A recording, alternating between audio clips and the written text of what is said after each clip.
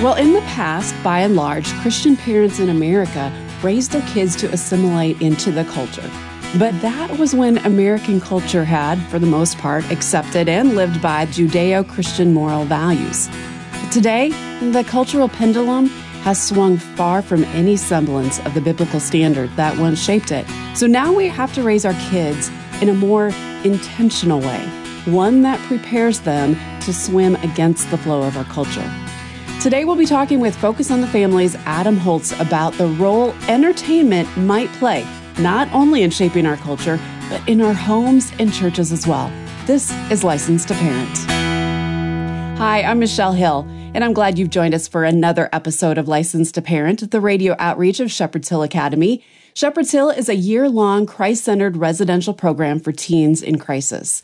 Our host, Trace Embry, is the founder of Shepherd's Hill and also the author of The Miracles of Shepherd's Hill.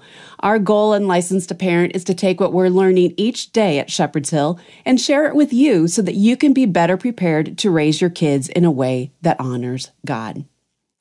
So, Trace, here at Shepherd's Hill Academy, you get a firsthand look at how our culture, largely through entertainment, has shaped the appetites and the attitudes and actions of our teens. But you also see just how hungry kids are for objective truth and the exercising of personal responsibility. Can you please talk into that for me? Yeah, well, we know parents are still the greatest influence on our kids, but the other parent, our culture, is running neck and neck for first also. And this cultural parent is the cool and permissive parent. I mean, what naive teen wouldn't want that, right? I mean, the question is, do we want our teens to be naive or entertained into imbecility? Our kids at Shepherd's Hill Academy realize this. Why? Well, for a season, they're required to disengage from today's negative cultural influences. This allows them time and energy to explore and understand their deeper needs, things that offer them real value and purpose, identity, and belonging. Because these deeper needs are not satisfied by illicit sex, drugs, rock and roll, or things that glitter. So kids are required to exercise responsibility. No, they don't like it at first, but in due time, even they come to realize the futility in the things that they thought would bring them the ultimate, namely an overabundance of entertainment and temporal pleasures. But at Shepherd's Hill Academy, our kids routinely engage in things that too often just weren't required back home. And though kids aren't required to love or serve Jesus, they do at least get a chance to get what Paul Harvey used to call the rest of the story. And they're drawn to it. They're drawn to Jesus Christ, not because they're required to, but because they've been given a chance to experience his love and the logic behind the things that he taught. The things we actually require from our kids are things that any good parent would require. This then makes entertainment that much more entertaining. That's so true. And I think our guest has something to say about that today. We are going to welcome back Adam Holz with Plugged In. After serving as an associate editor at NavPress Discipleship Journal and consulting editor for Current Thoughts and Trends, Adam now oversees the editing and publishing of Plugged In's reviews of movies, games, books, and music. And Adam is the site's director. He and his wife, Jennifer, have 3 children, and in their free time, the Holtz enjoy playing games, a variety of musical instruments, swimming, and, of course, watching movies. Well, Adam, welcome back to the Licensed to Parent broadcast. Thanks, Trace. Glad to be here. Well, our ministry here at Shepherd's Hill uses an unplugged, naturalistic environment for a full year to prepare troubled teenagers to go back into a plugged-in environment for the rest of their lives. Your ministry at Focus on the Family is called Plugged In. Yes. Please tell our audience what they should know about your work at Plugged In and why our ministries are complementary and not contradictory to one another. Well, Plugged In is Focus on the Family's media discernment and review website, and we also deal a great deal with technology in addition to entertainment. We're probably best known for our movie reviews, but we also review TV, books, video games, YouTube channels, music, and popular apps and that sort of thing. And by review, I think that we mean something different. We really strive to provide not just a subjective artistic or aesthetic opinion about a given movie, but we're trying to provide objective content. And you may ask, well, how can it be objective? So we want to let you know all of the content that you can expect to find. And we break that down categorically into positive elements, spiritual elements, sexuality, violence, language, drug and alcohol content, other attitudes and things that might be negative. And then we kind of, summarize things. And our job is not to tell you whether to engage or not to engage in something, but to give you the information you need to do that as well as possible. And we try to do that as objectively as we can as well. So that's sort of the tip of the spear, if you will. Like your kid comes home and says, Mom, Dad, all my friends are going to see Cocaine Bear. It sounds awesome. Can I go see Cocaine Bear, which was a real movie earlier this year? But I think at the bigger level, we want to do exactly what you're talking about, which is our hope is that as you interact with our content and our reviews over time, you begin to see us not only as that, right in the moment decision-making resource, but we want to model what it looks like to think biblically and discerningly about this whole sea of entertainment that we're swimming in today. And that sea has never been bigger. There have never been more waves or bigger waves because everybody's a content creator these days. It's not just the three networks or movie studios. You've got YouTube, you've got TikTok, you've got, all manner of platforms with people pushing ideas, agendas, messages, and content at our kids all the time. So we want to equip you and help you to equip your kids to navigate that world. So with so many people leaning on other people who they respect for moral and spiritual guidance, why wouldn't you let your people know your position on certain things? Well, we do. Certainly you're going to get a sense of what the issues are and a level of caution if there are a lot of things there. As a general rule, we're not going to say, absolutely don't go this movie, unless it's something like, Saw 10. You don't need to go see Saw 10. You don't need to go see The Exorcist Believer. So certainly with things that are more obvious, I think that we can be a little bit more black and white. But there's a lot of stuff that is in the more gray zone, and individual families are deciding, okay, how do we navigate that? What do we think about that? How do we respond to the questions that is posing? Because as our kids get older, they're going to have to answer those questions for themselves. So I think that what we would advocate is a model where as our kids are really young, we do a lot of avoiding, right? We just say, you know what? That is out of bounds. But as they move into their middle and later teen years, if they're still in our homes, we believe that there's an opportunity to give them some chance to practice that decision-making themselves and to be actively engaged in watching and evaluating and thinking about things with them so that when they're on their own, they have had opportunity to really practice those things. And it doesn't mean that they're always going to make the right choice, but, they're not starting from ground zero when they walk out the house at 18, because I think that doesn't really equip them to thrive and to grow in their faith in the world that we live in. So, Adam, do you see that you guys are a companion for parents in helping them have some of these discussions about the entertainment that their kids are taking in? Yeah, absolutely. We want to be that arm around friend that says, all right, let's talk about this. And in fact, we have a book coming out next March called The Screen Savvy Family. How do we think wisely about the influences that are being exerted? So there is that big picture worldview and theological framework. And then there's the, boots on the ground, nuts and bolts stuff. Yeah, this week, you're not going to go see The Exorcist Believer, right? That's a hard no. But we can take those things as they come and really hopefully equip parents to have those conversations with their kids. Yes, you talked about gray zones. Should parents view something like TikTok as a gray zone? Well, I think it is. And here's why.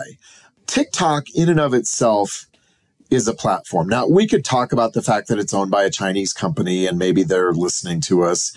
Look, if you're online, every keystroke that you make, somebody is watching what you're doing. So I think that our baseline is we have to realize that we're in a world where these companies, their goal is to get you to voluntarily surrender as much of your life and your time as you will willingly give them, whether we're talking TikTok, Facebook, Snapchat, that sort of thing. So I think we need to talk about the specifics of what TikTok is, and it's a short video platform. So you can find videos that deal with virtually every subject under the sun. A lot of them are just inane, a guy puts on a dog costume and sneaks into a room full of cats and they go crazy. There's not anything theologically problematic with that. And sometimes, frankly, we just need a good laugh. I think the next level of consideration is how many of us ever got on a short form video platform, whether it's TikTok, Facebook, Snapchat, Instagram. You never spend 15 seconds or 30 seconds there. You look up and it's like, oh man, I've been scrolling mindlessly through these videos for 45 minutes. And so there's a stewardship component here and an intentionality component. And I think those conversations are just as important and maybe more important even than the actual content itself. And some of the content can be really good. My kids have some TikTokers that are faith oriented that they watch that I think have been really helpful for them. But on the other hand, there is that compulsion to just keep consuming. And so the question of how do we put boundaries on it, both in terms of content and how much you're engaging with it, so that it doesn't become overwhelming. And I think that one of the bigger problems is the short form video platform, regardless of the content, I do think it's contributing to further obliterating our attention spans. So some of the concerns that I have about TikTok actually are more philosophical concerns. And then, of course, you have people doing dangerous things and risky things and sexy things. And that's a problem too. Yeah, when we come back from the break, I want to go back to TikTok with a couple of questions that I'd like to ask you about that, because one of the things you can chew on is, should we really trust our teenagers to have the kind of governor that you and I might have as far as time spent on it, content on it, things like that. So we'll be back here in just a little bit. We're talking with Adam Holz from PluggedIn.com. We'll be back with more Licensed to Parent after this. In today's digital age, there's more access than ever to digital devices. With technology constantly evolving to make our lives easier, is it any wonder that many feel as though they just can't live without it? Digital addiction can be just as chemically debilitating as drugs. Time in front of a screen can drastically affect the life of your child. For starters, your child may choose technology over simple things like playing outside and engaging in exercise, acquiring a job, and gaining life experience. To learn more about how digital addiction can affect your child, visit helpmytroubledteen.org, click on resources, and look for the article, What is Digital Addiction? Parenting isn't easy. Shepherd's Hill Academy wants to equip you with resources for all areas and issues of life. Discover a variety of ebooks, podcasts, links, and more to help you navigate the parenting landscape. helpmytroubledteen.org. Hi folks, Trace Embry here, host of the Licensed to Parent broadcast and founder of Shepherd's Hill Academy. We've all heard about modern-day miracles, mostly from mission fields. Frankly, I believed about half of them and experienced none of them until about 30 years ago, when Christ truly became the Lord of my life. The Miracles of Shepherd's Hill is a book that wasn't written as much as it was recorded.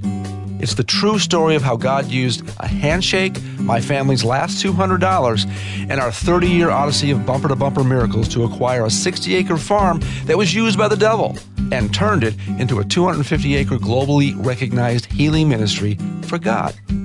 I want all people to know that Jesus Christ is still in the miracle-working business for those submitted to His word, will, and way, and who properly understand what faith truly is. The Miracles of Shepherd's Hill, an extraordinary odyssey of divine interventions by Trace Embry.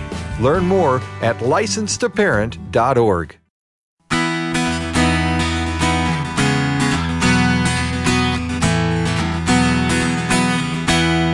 Welcome back to Licensed to Parent, the radio outreach of Shepherd's Hill Academy. You can learn more about Shepherd's Hill at licensedtoparent.org. Today, we are talking with Adam Holtz, and just before the break, Trace asked Adam a very big and grilling question. Adam, do you remember what that was? Yeah, I mean, he just asked how much we can really trust our teens to set limits appropriately on their engagement with TikTok. And honestly, the answer is it depends. I don't think there's a one-size-fits-all answer here. I think as parents, our responsibility is to have a clear sense of who our kids are, what they're doing, what their general maturity level is, and what their weaknesses and vulnerabilities are. And I think all of those things come into play when we talk about building a relationship of trust where we give them the freedom to make their own decisions. So, for example, my oldest, who's 17, is on Instagram.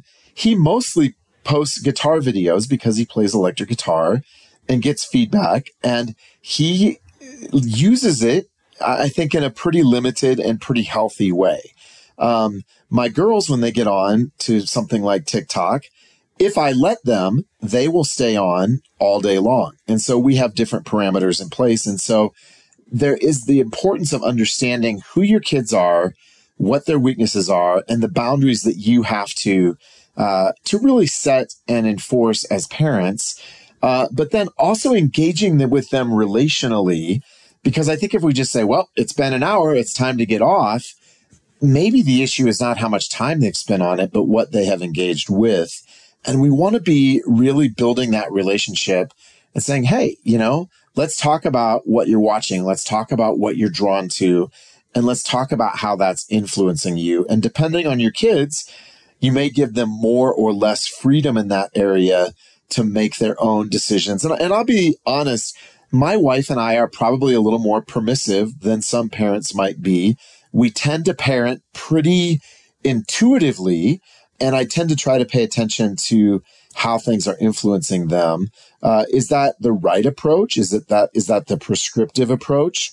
Maybe not. I mean, it really depends on your personality style as a parent and upon your kids. And I think as parents, we all sort of are somewhere on that pendulum, or the distribution between grace on one side and truth on the other, right? We probably lean one way or the other. I think it's really important to know how you lean on that continuum. That's the word I was looking for, on that continuum, because if you're super heavy on truth, you actually may need to be more intentional on the grace side of things. But if you're big into grace, it may be that your kids actually need more rules from you and more guidance. So what's your natural bent there? My wife and I both probably tend to the grace side of that continuum. So we have to help each other. It's like, okay, our natural bent is to say yes. We probably need to be setting some more rules. So you set up boundaries with your kids. And did you have conversations around those boundaries? Do you have a contract that you wrote up around those boundaries? Or what does that look like? We're, again, a little bit loosey-goosey. It's more, it seems like you've been on that enough. Let's do something else right now. Mm-hmm. So I don't have a timer going, but we do have an understanding that being in your room with your device with the door closed for hours on end is not the healthy way to interact with each other. So for us, it means checking in and really talking about what they're engaging with. And maybe that's too much good cop and not enough bad cop. But my kids also come to me and say, hey, I saw this. Or my youngest daughter has, I think, a pretty sensitive conscience. She watched a video a while back that wasn't a big deal, but it pricked her conscience that maybe she shouldn't be watching it. She came to us apologetic and in tears, and we talked through that. So I think the bigger principle is relationship. What are you doing to create relationship with your kids so that you have that trust and respect? And if you find out your kids are doing something secretive and something that's really destructive, well, then there have to be consequences for that, right? We say, okay, we want to love you and respect you and trust you, but that trust has been violated. And so the consequence is stricter limits or taking those screens away for a time. I want to just take one step further in this whole TikTok thing. You mentioned good cop, bad cop. I used to be a cop. I know about all that, but I'm sure you were a good cop. Trace. well, I just want to say you know what? I don't want to brag, but I'd like to say that I was a wise cop and not a good or a bad cop, because if you're doing your job as a cop, you're not going to be looked at as a good cop all the time. Exactly. Depending on the violator. So I think the same applies to parents. Now, we know that China is doing all they can to undermine our nation's influence in the world. And, if we know that TikTok looks totally different on the screens in front of kids in China than they do in America, should that not be a tip-off that we're putting our kids in front of something that could be an indoctrination, regardless of how innocuous it may seem on the surface or how much we trust our kids, but that maybe, and it might require a deep, deep conversation with the kids themselves about that very subject, but, there may be some things where you have to kind of err on the side of caution and say, look, in our family, this is where we're just gonna cut it off here or there, wherever it might be, whether it's TikTok or YouTube video, whatever. And I'd just like you to respond to that. Just hear your thoughts on that. No, I think that's exactly right. I mean, I think what I think is easy as Christian parents is to be so black and white in our thinking, in a way that if all we ever say is, oh, I heard that TikTok's garbage, not in our house. That's really different from, you know what? I've done some research. There's some things about TikTok that I'm really concerned about. We're not going to go there right now. I understand that it's important to you. And at a certain point down the road, maybe we can revisit that conversation. Like the way that we deal with it, if we come in with a really heavy hand, what it communicates to our kids or can communicate is you don't understand and you don't care. And so we do need to communicate. Actually, I've done my homework. I do understand. I know what the issues here are, and I love you enough that I'm going to protect you from those. And so, yeah, absolutely. I think the TikTok conversation, I think I am less worried about indoctrination per se, because it's mostly user-generated content, than I am my kids turning into mindless consumption zombies, right? That we know neurologically that when you watch these short videos, you're getting a little dopamine hit. Right, and I know your ministry, Trace, you deal with helping kids get through addiction. Right. And so there is absolutely, with all of these forms of social media, there's an addictive quality to it, because our brains get habituated to wanting another hit of that. And I think that is one of the big philosophical questions or issues that I think not just TikTok, because frankly, I think Instagram, Facebook, all of these platforms have short video capacity. So it's a problem with all of them. Yeah, I totally agree with that. Metaphorically speaking, it seems that here in America, we no longer live in Jerusalem. We're now living in Babylon. Generally speaking, how much of a role, if any, has entertainment played in this transition? Well, I think it's played a huge role. I think so too. And I think that entertainment has become what some have called a super peer. And we know from research, Common Sense Media, which technically is our competitor, but they do some good work. So I'll give them credit where credit's due. They do a study every couple of years called the Media Census, where they look at a broad survey sample size of kids and find out what they're doing.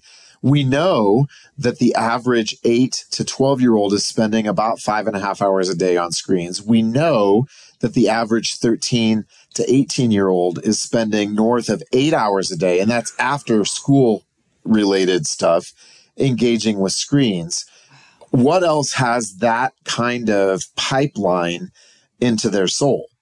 Well, nothing does. That is the influence. And so the question about boundaries, and boundaries has to do with what are we watching, how much are we watching, and where are we watching it? Those are the, what, when, and where are the questions we have to answer as parents.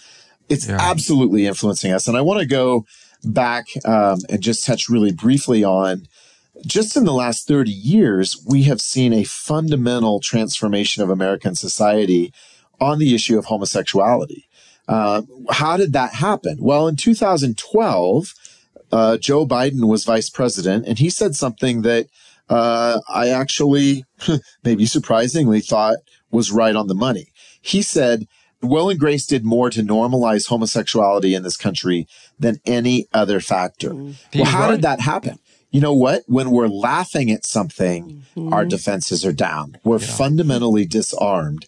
And that's just one example of how I think entertainment normalizes a worldview that is absolutely at odds with a Christian worldview. And we could come up with a zillion other examples, but that's what's going on. You know, I'm so glad you talked about comedy, because that was one of the questions down the line. I wasn't going to get to it, but you mentioned it, so let's get to it. Why do comedians seem to get a pass in influencing our American citizenry, particularly our kids, with some very offensive and dangerous ideologies?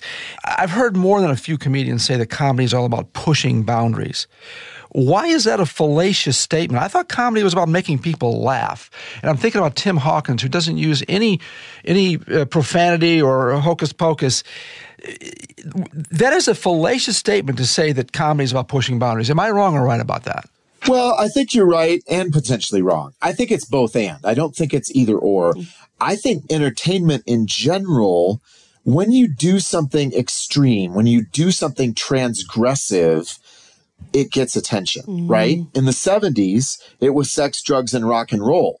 And now you have to work really hard to find anything in the realm of sexuality that's transgressive, right? Right. Because everything's been normalized. Slippery it's slope. Virtually impossible to shock anybody sexually anymore. See, that's my point. Because you're going to push the boundaries until, what's a poor rebel to do? There's nothing more to push. Right, exactly. But I was also going to say the best comedy, whether it's clean or dirty, best in terms of being able to get a laugh, it's not different than any form of communication.